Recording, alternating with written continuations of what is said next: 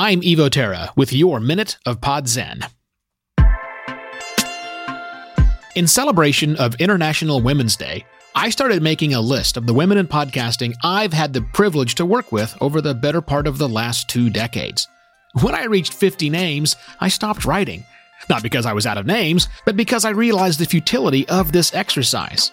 All too often, podcasting deserves its reputation as a bros club. But it doesn't take much looking to realize what a false narrative that really is, and what an integral part women play in podcasting. I don't say this to be glib or dismissive of the very real problems with equality in audio. Yes, all of us need to work hard to elevate women in podcasting. Personally, I owe a huge debt to many women in podcasting and can honestly say that I likely wouldn't have a career in podcasting were it not for the amazing women in podcasting in my life.